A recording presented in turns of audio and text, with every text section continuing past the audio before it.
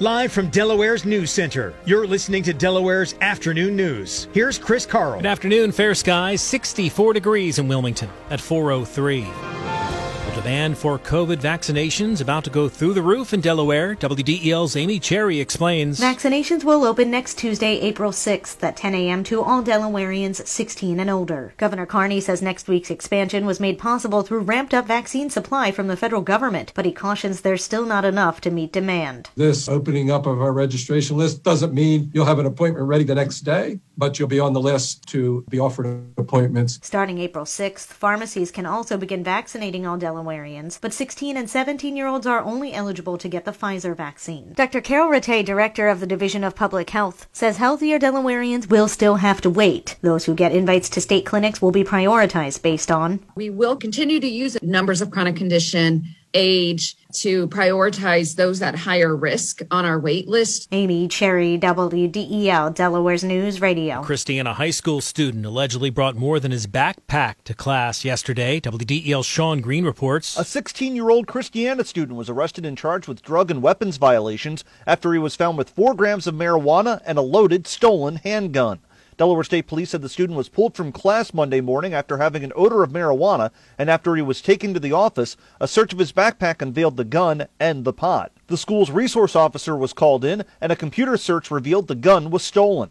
The student was taken to Troop 2 on 7 charges, including concealing a deadly weapon and receiving a stolen firearm. He was arraigned and committed to the Newcastle County Detention Center on $51,000 secure bail. Sean Green, WDEL, Delaware's News Radio. A bill making it easier to vote in Delaware made progress through the state Senate today. WDEL's DJ McEnany reports. I have a large Amish community, and they don't vote. Wouldn't it not be better to leave it the way it is and have folks opt in instead of forcing them in and having them to opt out? These folks aren't engaged in government. I mean, they're a very simple life. Despite Republican Marydale State Senator Dave Lawson's concerns that his Amish constituents might be overwhelmed being told they need to opt out of the right to vote, Brandywine 100 State Senator Kyle Evans Gaze, Senate Bill 5, passed along party lines Tuesday, moving along the bill which seeks to automatically register those acquiring a Delaware license to vote at the same time. You can be a registered voter without participating in the system. And so should someone from any community decide that now is the time that there's a critical issue, automatic voter registration means that at that time on that election day, they can show up and be heard. A 14-7 vote sent the bill to the House, where it will undergo further debate. DJ McEnany, WDEL, Delaware's News Radio. Firefly fans were psyched on social media to see news. The 3-day music festival's planning a comeback this fall, returning to the Woodlands September 23rd through the 26th. But not everyone's ready to buy tickets just yet. Chloe Hanna Frederica telling WBOC-TV she's not sure how she feels about a gathering that large in a coronavirus world. I definitely think people will be going. I don't know if it's the smartest idea to do so. Yeah, I definitely believe it will probably be sold out, but I don't think it's the best idea. Probably should wait a little longer, but I'm not complaining too much. The state health officials say Firefly is aware it must submit a COVID mitigation plan before its event can be approved. No word yet on who is headlining the event. Wall Street lower today. The Dow down 104 points. NASDAQ losing 14. S&P 500 down 12. Still to come here on WDEL, a popular pet food being recalled. Plus, traffic and weather together up next. I'm Chris Carl. Thanks for joining us here on WDEL as Delaware's Afternoon News continues. Hi, it's Peter MacArthur, Delaware's Morning News. Everything you need to know as you head into work, along with Traffic Watch on the 9s, your National Weather Service forecast. That's 5:30 to 9. Then at 9 a.m., Delaware. We talk with those people making headlines in our area and the newsmakers making decisions that affect you and your family. Delaware's Morning News, 5:30 to 9. Delaware, 9 to 10 each weekday morning. AM 1150, 1017 FM, and WDEL.com. Local news and talk, weather, and traffic watch. Always free of charge. WDEL, Delaware's News Radio. Delaware's News Radio. Your forecast from the WDEL Weather Center. Increasing clouds tonight with a low down to 49. Tomorrow, showers mainly in the afternoon. And the rain could be heavy at times. Tomorrow's high 68. The showers continuing through Wednesday night, heavy at times, low 41. Showers to start on Thursday, then just cloudy skies for the afternoon. Breezy, Thursday's high 47. And sunshine returns for Friday, but a high just 46. Right now, fair skies, 64 in Wilmington, 65 in Newark and Middletown, and 62 in Dover. Going down to 49 tonight here at WDEL. The Sixers back in action tonight, still on the road. They're in Denver tonight to take on the Nuggets, coming off Saturday's loss to the Clippers. That snapped a 4-game win streak.